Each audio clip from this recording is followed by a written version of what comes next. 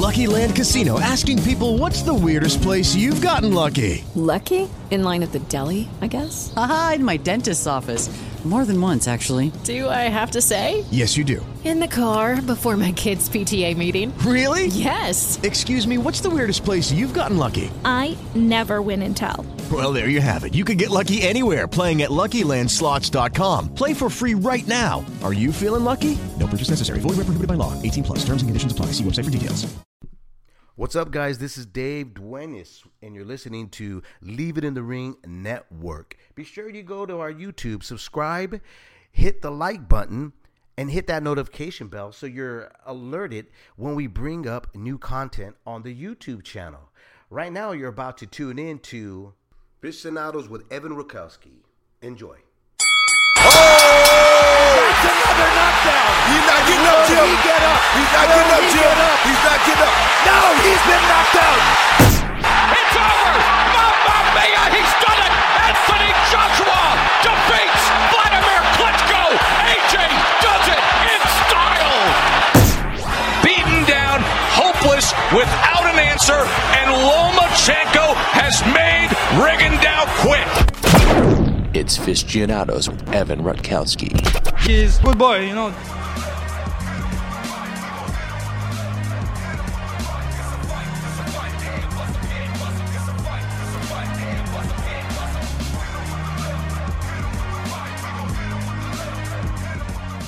Hello, fight fans. It is Tuesday, July 29th, and this is the Fistianados podcast on the Leave It in the Ring radio network. I'm your host, Evan Rakowski, former HBO sports marketing executive, giving you my take on what's happening in the sport of boxing on your screen and behind the scenes. Email me at fistianados@yahoo.com. Follow me on Twitter at FistianadosPod. We are brought to you by Ring Magazine and RingTV.com. All right, we are going to go through issues that the promoters are facing as they start up. And this aren't necessarily COVID issues, although some of these issues are affected by COVID. So it's basically their top issues for all the promoters, not the networks, the promoters, as they come out of this fallow period of boxing and as they move into us starting to see real fights being scheduled and in Showtime's case, really strong, deep, roster of fights happening. Let's jump into the review section before we get to the deep dive. First, though, on Thursday, July 16th, we had Miguel Mariaga fighting Mark John Yap at featherweight, but that one got called off. So Felix Verdejo main evented against Will Madera, and Verdejo won by KO1. That show on ESPN does 326,000 viewers. It is the number 79 rated cable show of the day. On Tuesday, July 21st, also from Las Vegas, on ESPN with the Top Rank, last show of the Top Rank Summer Series, by far the best one too. Oscar Valdez beats Jason Velez at junior lightweight by KO 10. Also on the card, Edgar Berlanga continues his KO 1 streak. He beats Eric Moon.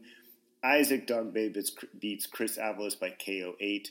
Valdez won and looked way less exciting than he normally does, but is showing some important defensive development. I don't know if that's going to help him much again in the supposed fight that's supposed to be made against Miguel Berchelt later this year. It probably will, but you can also, who knows with that fight. I mean, that should be a really, really good fight, assuming it gets made. Valdez, definitely he's less of a TV fighter that we all loved from a few years ago, but he is improving a lot on defense. The issue is that his defense was really bad, so improving a lot may not be helpful as he steps up to the elite at 130, but I'm still always down to watch him fight. I love him. Berlanga's really exciting. I need to see him in with some higher level opponents who are actually going to give him rounds. No offense to Eric Moon. Like, the first round KO thing is fun to follow and it's awesome, but he really just, in terms of development as a boxer, I think everybody just needs to see him go a couple rounds. And Dogbe, let's see it when he gets in against a better opponent. But look, these were all good TV for the most part. It was the closest thing we actually saw to actual real live boxing with like quality fights. Like, I don't think these were quote unquote high level quality, but these were much better than some of the stuff we've seen. It moved quickly on the pacing. I was very happy with. It did an average of 399,000 viewers, was the 51st rated cable show of the day, and actually peaked near 470. And I think as you start to see these guys fight better opponents, we're going to be hopefully back up to where ESPN was in terms of viewership pre-pandemic. Then on Friday, July 24th, from Indio, California, with DAZN making their return to boxing, we had Virgil Ortiz winning by KO7 against Samuel Vargas at welterweight. The co-main of Hector Tanahara fighting Marcel Gesta was called off due to food poisoning. It's a shame because the rest of the undercard was really low quality. It included that crazy 7-second knockout where Siniesta Estrada's opponent looked about as overmatched as I've ever seen. There were actually some good articles following up on that, where the matchmaker and Andy Foster took some blame. Look, pretty impressive win for Ortiz. I'm very high on him as a prospect. If I was ranking them, I would put him and Devin Haney probably in their own tier as prospects. And I think I still, even though Haney kind of won a belt, I think I still considered both of them prospects until they really fight a stiffer level of competition. This was impressive. It wasn't impressive enough where you're like, this guy can fight anybody at welterweight. Like, he's not ready for Spencer Crawford. But obviously, look, they're on their own tier, and I don't think anybody else is really that close. I think Porter and Pacquiao would still be favored against Ortiz right now. But I think after those four, I think Ortiz is ready for anyone, including Ugas and Thurman. Like, he is ready for some of the better fighters out there. Like, he's so good. And if he keeps improving at the rate he's improving, I do think within 12 months he is going to be ready for some of these guys. I don't know who he's actually going to fight. Like, more likely we're in the Ray Robinson kind of Delorme territory sort of level. I think everybody would love to see Jesse Vargas. And if Golden Boy and Matchroom can come together to make that fight, then great. But that's probably the only way it's going to get made unless Vargas's purse demands come down a bit. But I think everybody would love to see that. It's sort of quote-unquote in-house. I mean, obviously we're not going to see Mikey Garcia or Jose Ramirez unless somebody leaves Robert Garcia's gym. But, like, this guy, look, he's young, and I don't mind seeing him continue to develop as a fighter over the next year or so. But I do, with guys like that, you do want him properly seasoned to get into those bigger fights, but you also, even when they're this young, you don't mind seeing them take those fights. So, no ratings for this show. It was, other than seeing a really good prospect fight, it was just sort of meh. But I think that's what a lot of these fights are going to be as we return. For the deep dive this episode, going back to major boxing mode, talk about the issues, like I said up top, that each promoter or content provider faces as they return to action. I had a feeling there would be some major fight announcements. We saw Showtime unveil like a really robust schedule for the fall. ESPN and Top Rank, we're starting to see them leak out some of their upcoming fights that will be meaningful, and some of the fights that were supposed to happen that have been rescheduled now, sometimes multiple times at this point. We're seeing a little bit of Fox stuff leak out, and then, obviously DAZN, they need to really just figure out what's going on with Canelo, and then I think the rest of the schedule will fall into place. But as of now, it would be tight to make that September 12th deadline, and it does not feel like they are close to making that fight yet. But we'll see. We'll see.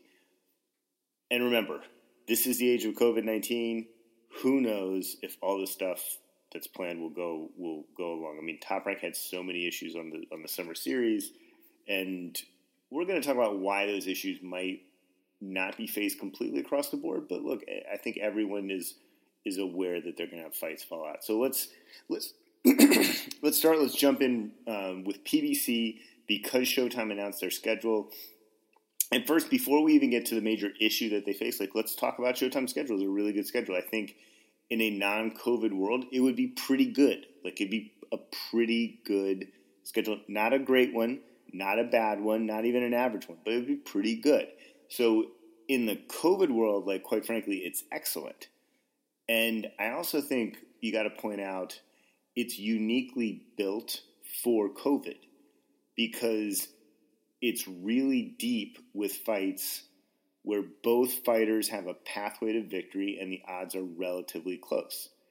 It's not dependent on one or two plant your flag fights because we all know that every fight right now could go away because of COVID, and you don't want to be over reliant on one or two fights. It's just really deep across the board with their undercards and main events.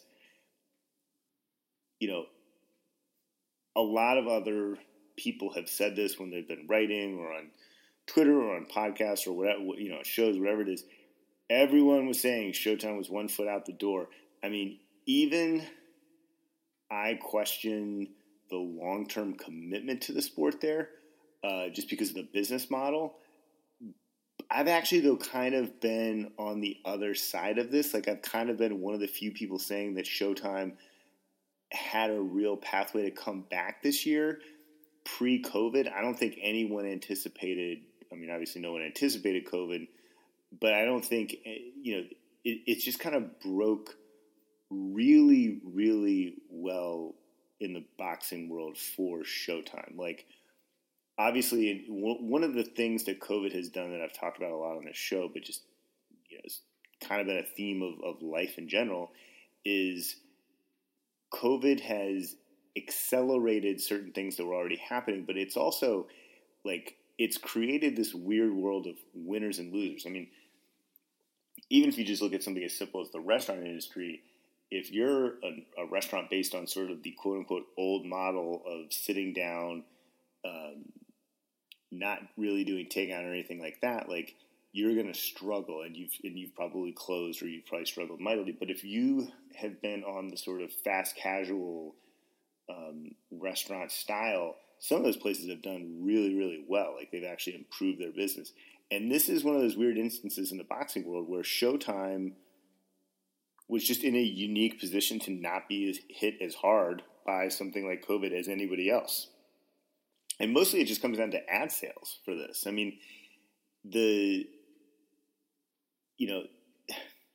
There aren't, when you look at the schedule, there aren't a ton of fights that aren't pay-per-view fights. Showtime has 2 pay-per-view fights they're both good. They're good cards. But they're of the regular Showtime schedule, there's nothing that stopped the presses, drop whatever you're doing. This is one of the most amazing fights out there. But, it's all pretty solid. And even when it gets to pay-per-view, it's everyone's kind of acknowledged in boxing. You can't make the biggest pay-per-views just because it's so dependent on the gate. But a deep and strong schedule is exactly what you want in a COVID world. Just being super deep and not having, not being over-reliant on one-star fight or one-star fighter. And look, obviously, on a personal level for me, some of my former coworkers are at Showtime, so I do root for them quite a bit, and I can empathize with the pay cable world because I worked in it for a long time. But going back to this sort of overall question of this issue that PBC faces, I think you have to ask the question, do you need to reassess your relationships with the networks you have?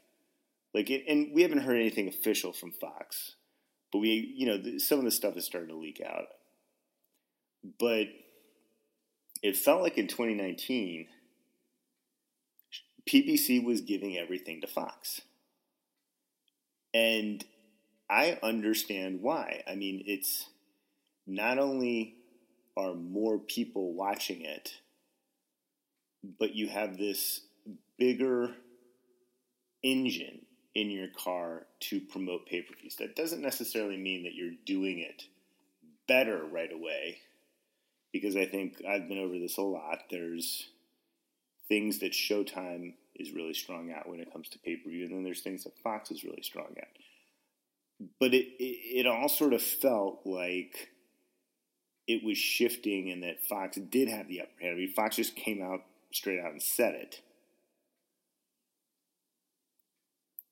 You know, in pre-COVID, especially after the Wilder-Ortiz fight, and I think especially after when you looked at the cable company and satellite, and maybe not so much, but because that's just kind of going away anyways. But when you looked at the cable company results for Wilder Fury 2, I think you would have some small concerns. Like, there's a few things that Fox was missing when it came to this, but this is stuff that, like, isn't big picture. Like, yeah, maybe you have a small bone to pick if you're PBC with the way Fox was doing certain things, especially with how much of your best stuff that you were sending them. But, like, this was small stuff that you probably wouldn't even bring up to Fox in general. But I think now it's like, oh my God, when you look at some of the bigger issues, you know, you really have to consider who should be the network that gets your best stuff, and what you actually do if you're PBC. I mean, to stay on Fox for a second, it's like, I've said this numerous times, you aren't the most important sport to them, and you aren't even in the first or second tier of importance. And in normal times, that's okay. In fact, that's actually really good. Like, that's literally one of the themes of this podcast is, like, explaining why that can be really good. Like, you can sort of ride the coattails of the bigger sports, get in front of, you know, larger exposure, and, you know, hopefully increase awareness of your product. And that works to an extent. I mean, you still have a lot of work to do in how you do that. But in a crisis, not being a major sport is stressful at best, and at worst, it's going to have a really negative impact for you on several fronts. I mean, Fox already got out of the golf deal. I talked about it either the last episode or the episode before. They were paying $100 million a year. They had 7 years left on the contract. They're literally going to eat $350 million of that. $50 million a year. They're going to eat it, and they're going to just get out of the contract, save another $50 million a year by not broadcasting it. And why would they do that? It's because the NFL contract is coming up, and that is priority number one. And so if you can save $50 million a year to go get the NFL, do it. You know, there's a good argument golf wasn't fitting the Fox brand. There's a good argument to that. But this podcast isn't about that. It's still relatively unprecedented that they took that stance. You know, I've talked about why ESPN and Top Rank were doing the summer series and what a strategy might be for Fox in terms of how they looked at boxing. I mean, you know, part of the reason why Showtime announced their schedule is right now is because boxing is the top sport there, so they don't have to wait on anything. Fox waited to see what Major League Baseball was doing, and I think they're waiting to see how college football is doing, and even maybe how the NFL is doing to get a sense of what the schedule will look like for PBC. I mean, you know, these are important things in a time of crisis. Fox is just going to focus on its A-level stuff. That's the NFL, the World Series, and major college football. And it's not just the actual scheduling of the events, but it's the attention of the execs that work at Fox. You don't want to be an afterthought, because that means any kind of deep thought put into making your programming better or promoting your product, it just won't happen. All that attention will be focused on the stuff that brings in the ad sales, and that where the network's at the highest risk. Which brings up another point for Fox. There were big-time layoffs there. I've mentioned this before, including the entire team that worked on shoulder programming for PBC, which is a huge part of, if you're PBC, why you liked Fox. Like, there was just another round of job losses that happened on Friday, I think, which affected some of the people who worked on PBC. I mean, this one Fox said wasn't COVID related, but it was due to some consolidation with regards to some of the smaller Fox Sports regional channels, which are now not part of Fox anymore. I mean, to be honest, I didn't really even pay much attention to their explanation as to why. But the bottom line is really good people who worked at Fox are no longer at Fox. You know, and I've said this before too. Like, a lot of this stuff is stuff I've said before. But if you're PBC, you have to consider this and this big issue here. I personally had some qualms with the shoulder programming because I think there was some lack of institutional knowledge. But overall, you can't criticize the commitment and the output to shoulder programming. And like, the Fox spent a lot of money on it. They were very committed to it. They gave it a lot of time. You know, and also, to be fair, my critiques of this are pretty much true everywhere except basically Showtime in terms of the shoulder programming. And even Showtime really wasn't innovating much. But if you're PBC going back to this, like, you got to look at all this and you got to think to yourself, should we reassess who we give our best product to? Like, Fox may have some names fighting. Like, you can kind of figure out who's fighting on Fox because of who isn't fighting on Showtime. But what we're initially hearing in terms of matchups, it's going to be mismatches. That's not what Showtime is doing. Showtime is taking a very different approach to this. And I think we might see some creative ways of programming it. So Fox and FS1, you know, cards may happen on the same day in the bubble or something like that. Like, I think it's really, that is something that I got to say. If Fox meets its commitment to PBC for the course of the year, its contractual commitment to them, that's a really strong statement by Fox. I mean, and it's really important. And that could still happen. Like, a month ago, I never thought that was going to happen. That could happen though. And that would be great for PBC if they could do that. I mean, that would be. I was definitely not expecting that from Fox. Like I said, even a couple weeks ago. You know, we haven't seen the commitments to pay-per-views at Fox quite the same. I mean, it just got announced today, but we all kind of knew it that the Spence Garcia fight was headed to Fox. You know, you got to question. I mean, if you're PBC, you got to question how. Here's the thing. It's like right now, Fox is in such a hole in terms of ad money that they're not going to give you anything. There's no extra ad space that's going to you. They're not going to run the spot on any big time. You know, I mean, they may not even have college football, so it's not like that's even an option to run it. And that's the thing. You know, NFL is probably better for promoting your actual pay-per-view, but NFL happens on Sunday, so you still got 6 days to go until your pay-per-view. I mean, college football, it happens that night. So it is important on college football. You may not even have that. But more importantly, it just goes back to all you're going to get is that when it comes back from commercial break, you'll get a 5 or 10 second read. They can't give up any ad space right now. They're just in such a hole. So you do have to ask yourself this at PBC. Showtime, on the other hand, they haven't had these larger issues. Like, their viewership was down significantly last year, and you could make a case that was mostly because there is so much boxing everywhere and that you yourself, as the PBC, didn't give Showtime much of your top product. But now you're sitting here, and instead of having layoffs and facing an ad sales crisis like Fox is dealing with, Showtime doesn't have to sell ads, and their subscriber numbers are pretty much the same that they were pre-pandemic. They've had basically no layoffs, and their budget for boxing clearly wasn't that affected. Maybe it wasn't really affected at all, which is why we're seeing such a robust schedule from them. And like I said, instead of having to wait on other sports coming up with their schedules, they just laid it out. And by the way, like, that might be a thing in 2021 too.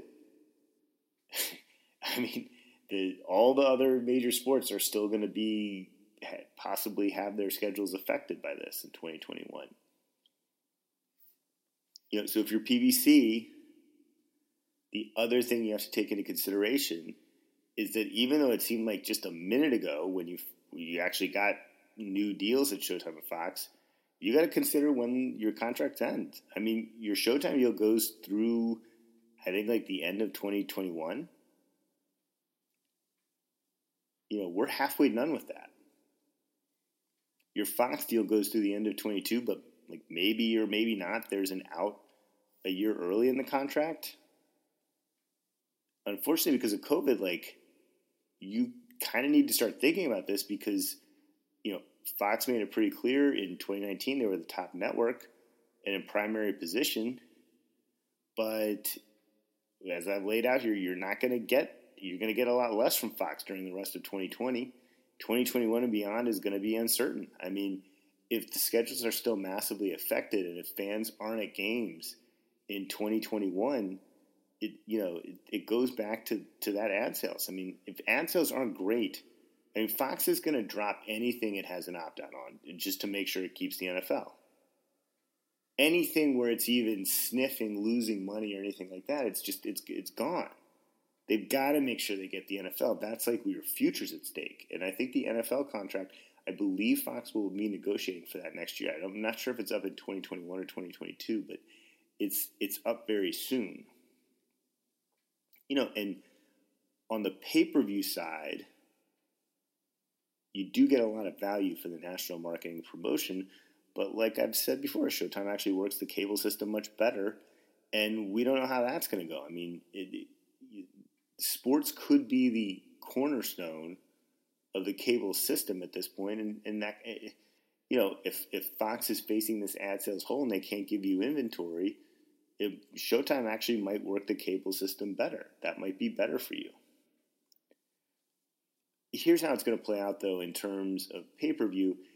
Fox has the bigger fight this fall, and I'm not even counting heavyweights right now in terms of Spence Garcia, but Showtime has two chances to prove themselves. They have two upcoming opportunities. I mean, the Charlo Brothers card, expectations are going to be really low for that one in particular. I'm not going to get into analyzing pay-per-views right now because there's a ton of them. I mean,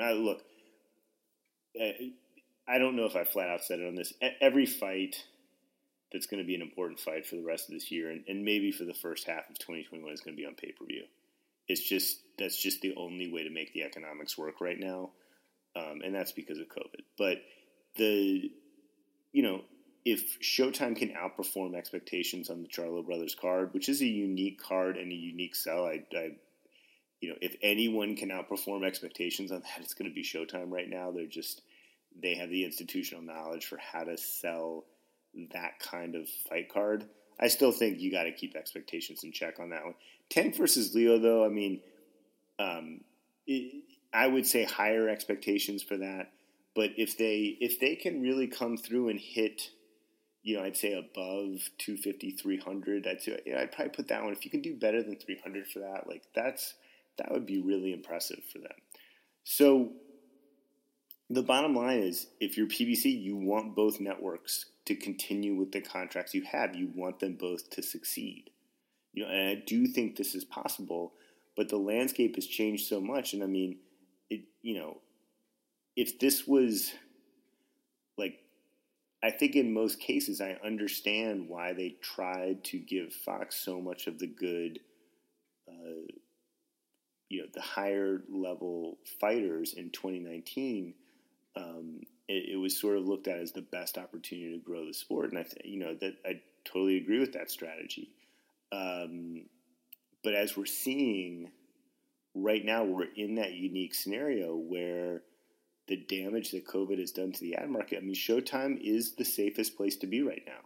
It's the safest place to put your top level stuff.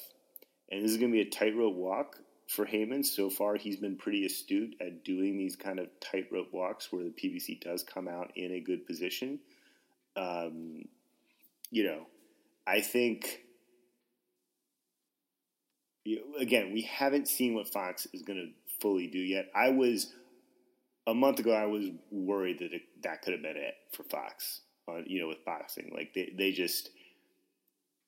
But in a weird way, it's like you're rooting for college football almost not to happen.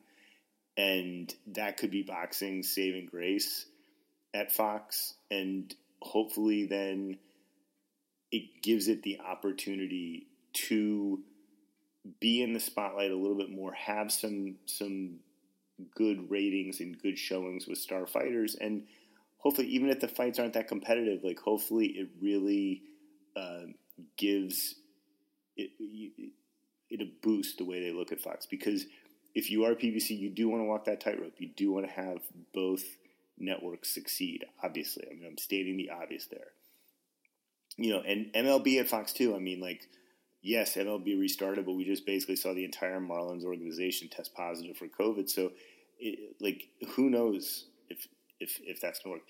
And remember, one of the points, Fox and ESPN are comparable for a lot of reasons. One of the ways they're not comparable is that Fox's business model almost totally relies on ad sales. They do get some affiliate fees, but it mostly relies on ad sales. ESPN isn't like that. ESPN gets crazy affiliate fees from the cable company.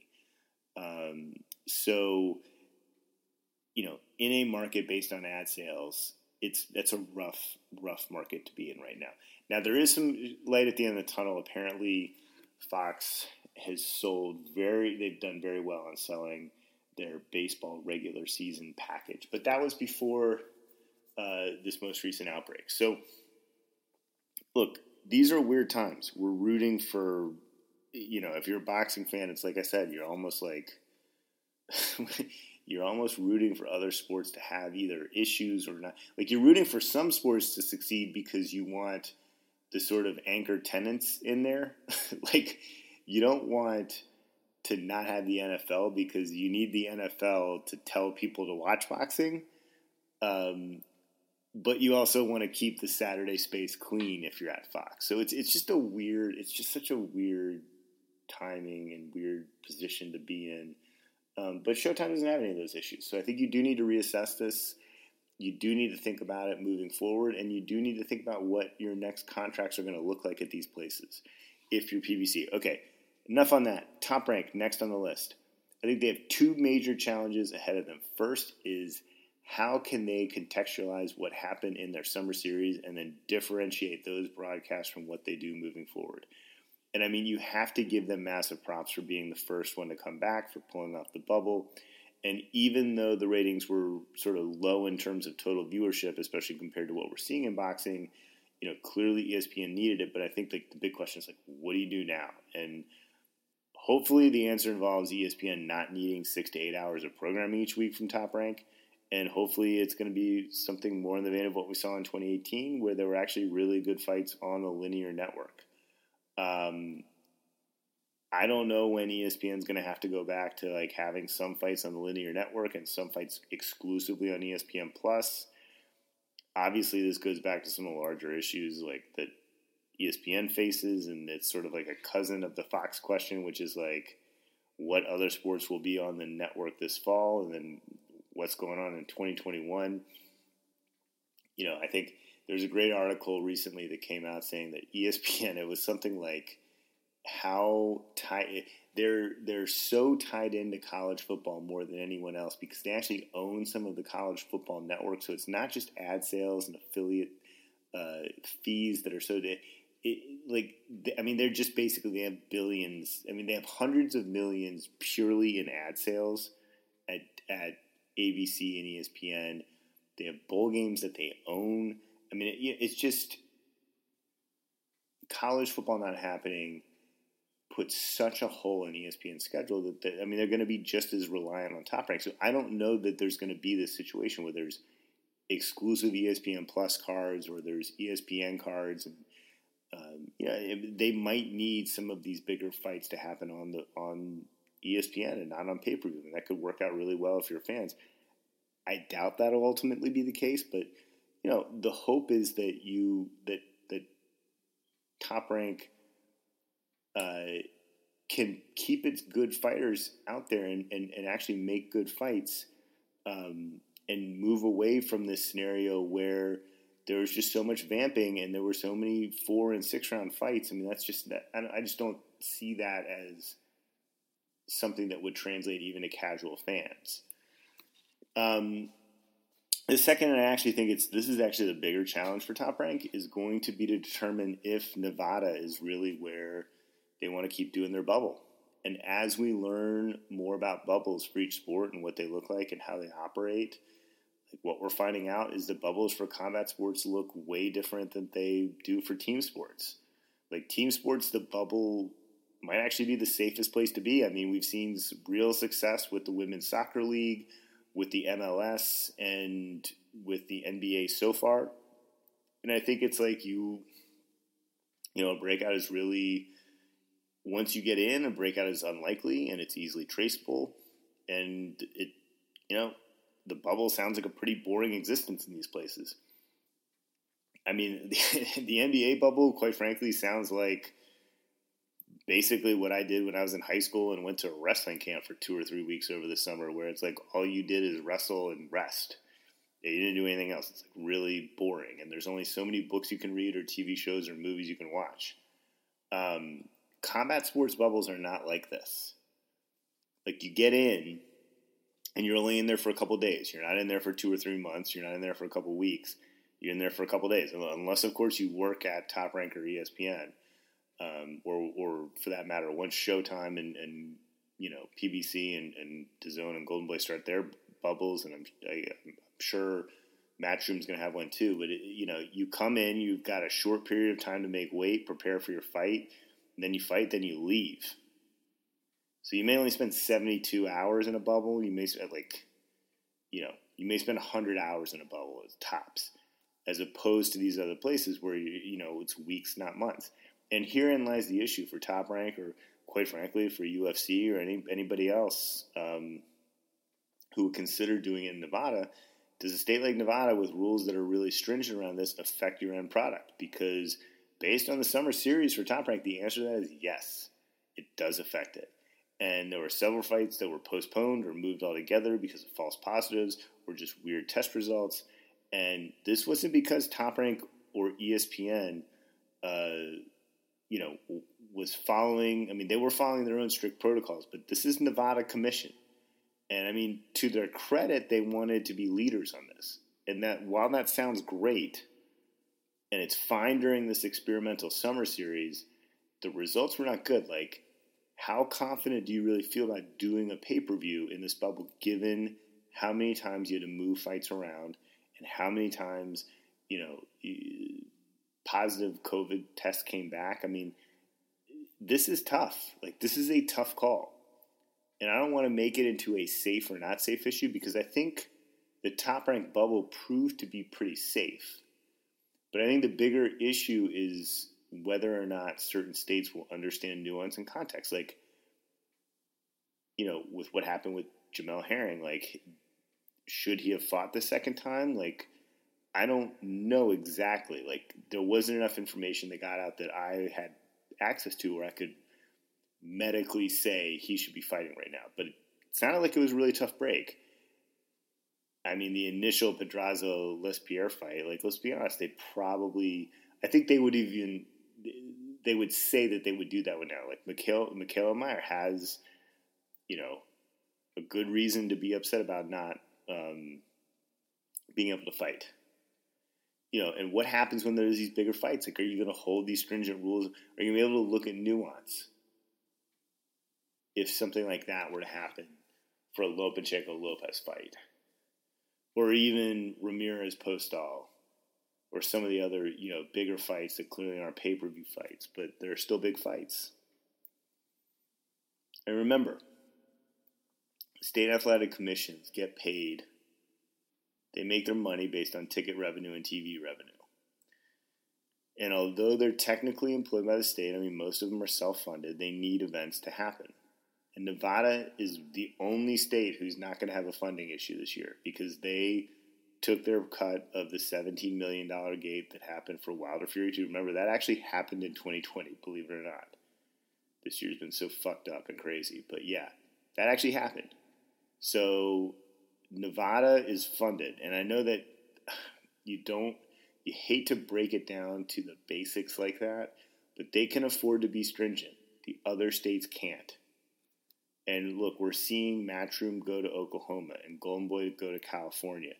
and PBC doing shows in LA for Fox, and then Connecticut in Mohegan Sun. It doesn't mean these other states are going to be reckless. Like, no one wants a disaster on their hand. But the unspoken reality here is that if you have a high-level fight, like, you need to make sure that it happens. And some of that is making sure your bubble is working, and some of that is understanding how can we do this properly, in our state, basically.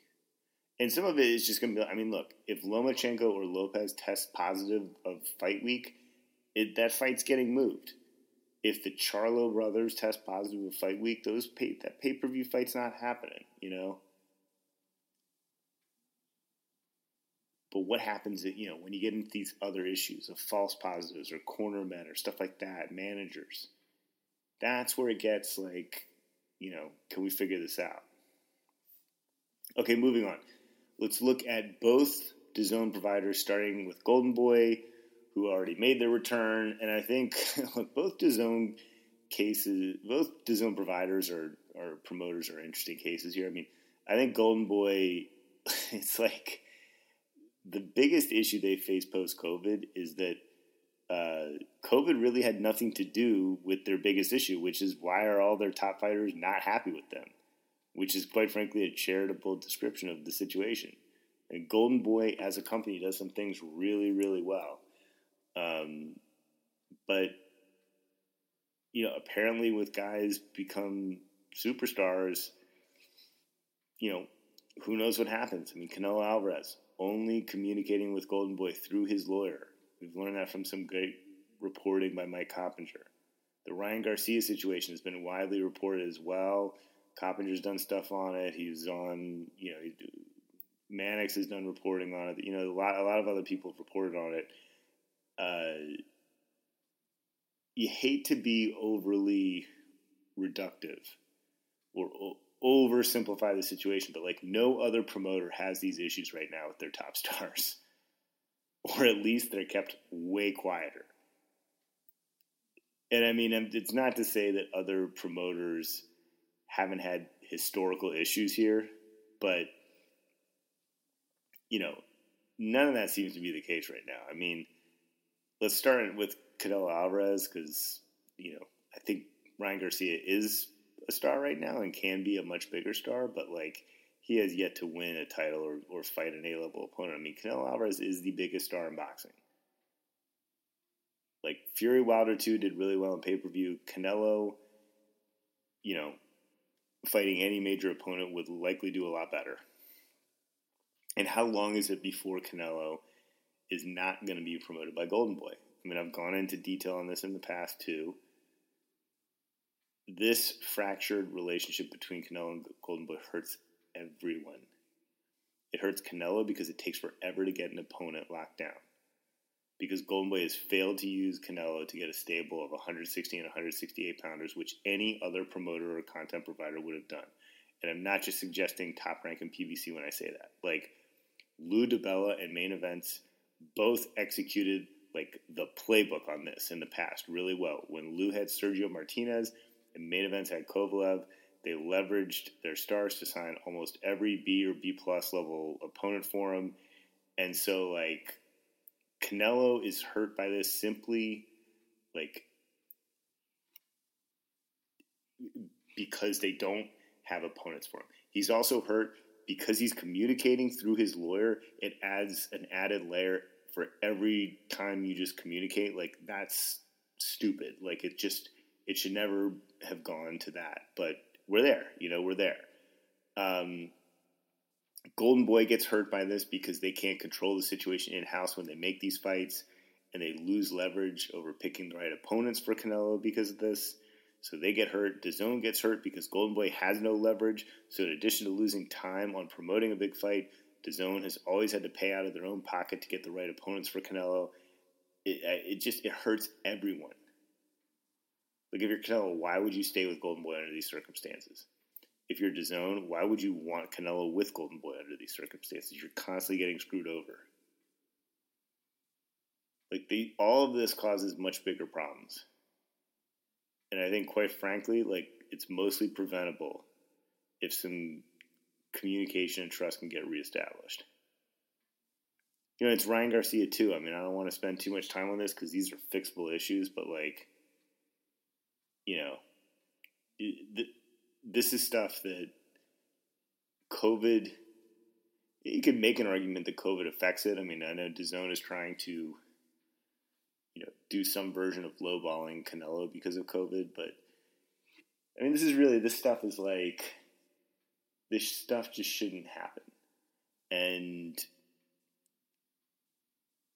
the other thing, I think, to defend Golden Boy a little bit on this, I will say their deal with DAZN is nowhere near as big as Top Rank or Matchroom or PBC.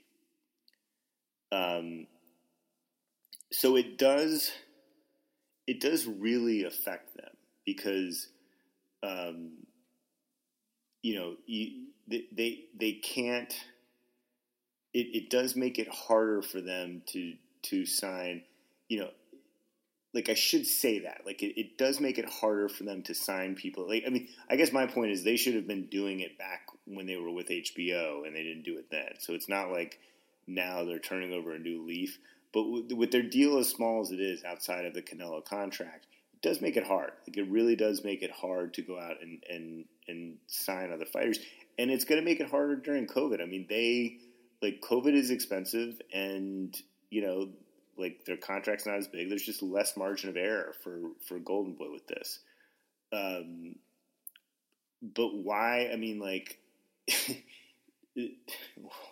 why this is the issue? Like this is stuff they should have dealt with pre-COVID and they don't. And I don't know why. I mean, unfortunately, there's no business reason to give here. Like this is a relationship thing. And does business have something to do with it? Yeah, maybe. But like, I think a lot of this is more relationship stuff. Last but not least, Matchroom. They're doing their first card in mid-August in Oklahoma. You know, I think it should be noted they are coming back in a state with much less strict commission than anyone else. But, you know, it sounds like they're still going to do it pretty safely, at least from what I understand. Top issue I think they face is this is, again, going back to the PVC of which network do you pick, it's a version of that question because it's like, what are you doing with DAZN on a worldwide level? And I think there's a few ways to think about this relationship. I think, you know, most people in the U.S. simply think of it as like, well, either DAZN will re-up Matchroom USA so they have a huge budget to play with for another 2 years, or they won't. And I think that's the wrong way to think about it. Like, remember, DAZN they started, I think, in the U.S. in October of 2018. They were reported to have an 8-year contract, but with options that needed to be renewed after a 2-year period. And I think that question is important, but I think it's also just important to look at the worldwide, like what's happening in the UK and what's happening worldwide. Like Tom Hauser did a great piece on boxing at DAZN for Boxing Scene. And one of the things he mentioned is something I've tried to talk about on this podcast a lot, recently at least, where I think it's pretty clear boxing just isn't the top sport at DAZN in terms of worldwide audience or company focus. And that sounds weird if you are a DAZN subscriber in the United States because you probably are only subscribing for boxing. But it's true. And I think Bundesliga is clearly going to be the focus moving forward. And, you know, quite frankly, as they take boxing worldwide there, I think boxing can still be really important. But if it doesn't deliver that great worldwide audience and the United States isn't the place to anchor it, you know, you have to ask yourself, like, is there even going to be a Matchroom USA in a year or two? And Matchroom overall is in really good shape because they have AJ and they have a lot of other talented fighters. And I certainly think, you know, even at DAZN within the U.S., they're in much better shape than Golden Boy. But in terms of their presence, it's not so much like it's not dependent on the whims of what their network is trying to do with boxing. Like, boxing could still be part of DAZN worldwide, except just the focus would be worldwide. I've talked about this before. And how does Matchroom fit into that? Especially with what could happen at in the UK. I think that market is ripe for DAZN to expand rapidly if it wants to.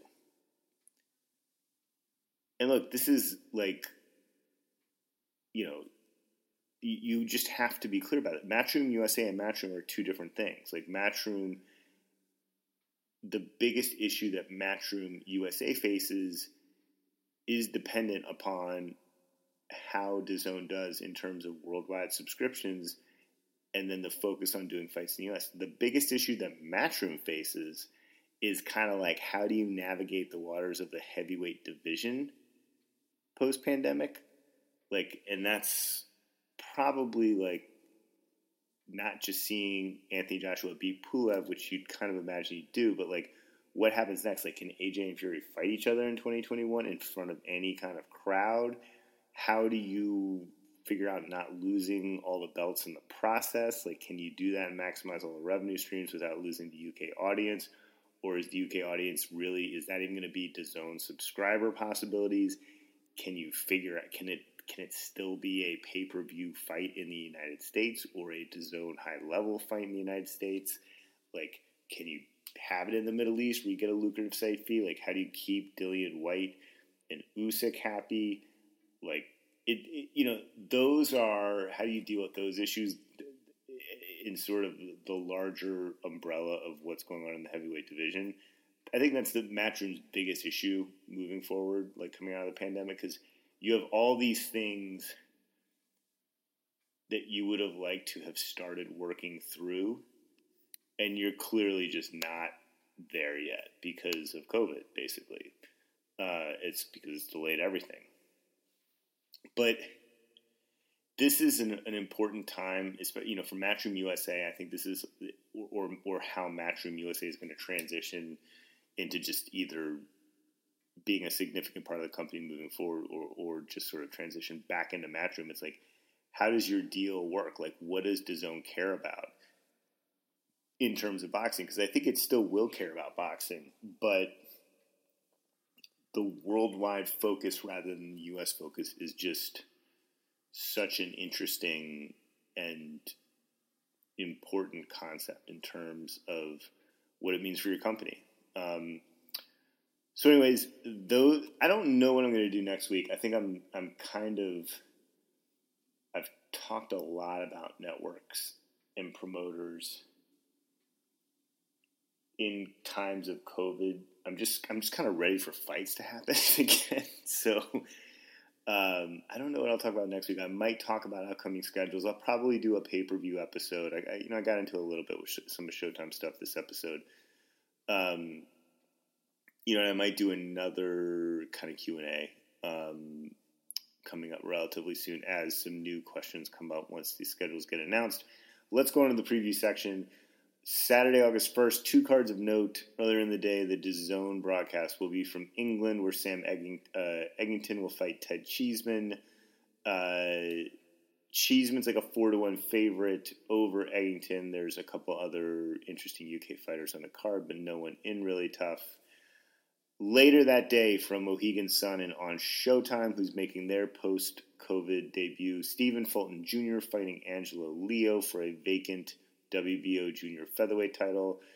Also on the card, Tremaine Williams will fight Raisi Alim in a WBO junior featherweight title eliminator, and then Joe George will fight Marcos Escudero at light heavyweight. Fulton is like a 3-1 favorite over Leo. Williams is between a 3 and a 4-1 favorite over Alim. And then Escudero and George are basically pick'em. And I think these numbers highlight how well matched the Showtime fights are. I mean, that's a really strong card in terms of having 3 fights, each of which has, the underdog who definitely has a pathway to victory. Let's just leave it at that. Friday, August 7th from the UK, we're getting another DAZN Hearn Backyard show.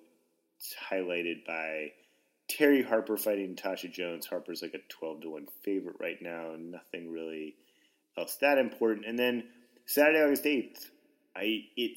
This is not officially announced. It sounds like it is going to be the return of PBC on Fox, where Jamal James is going to fight Thomas Delorme in the main event.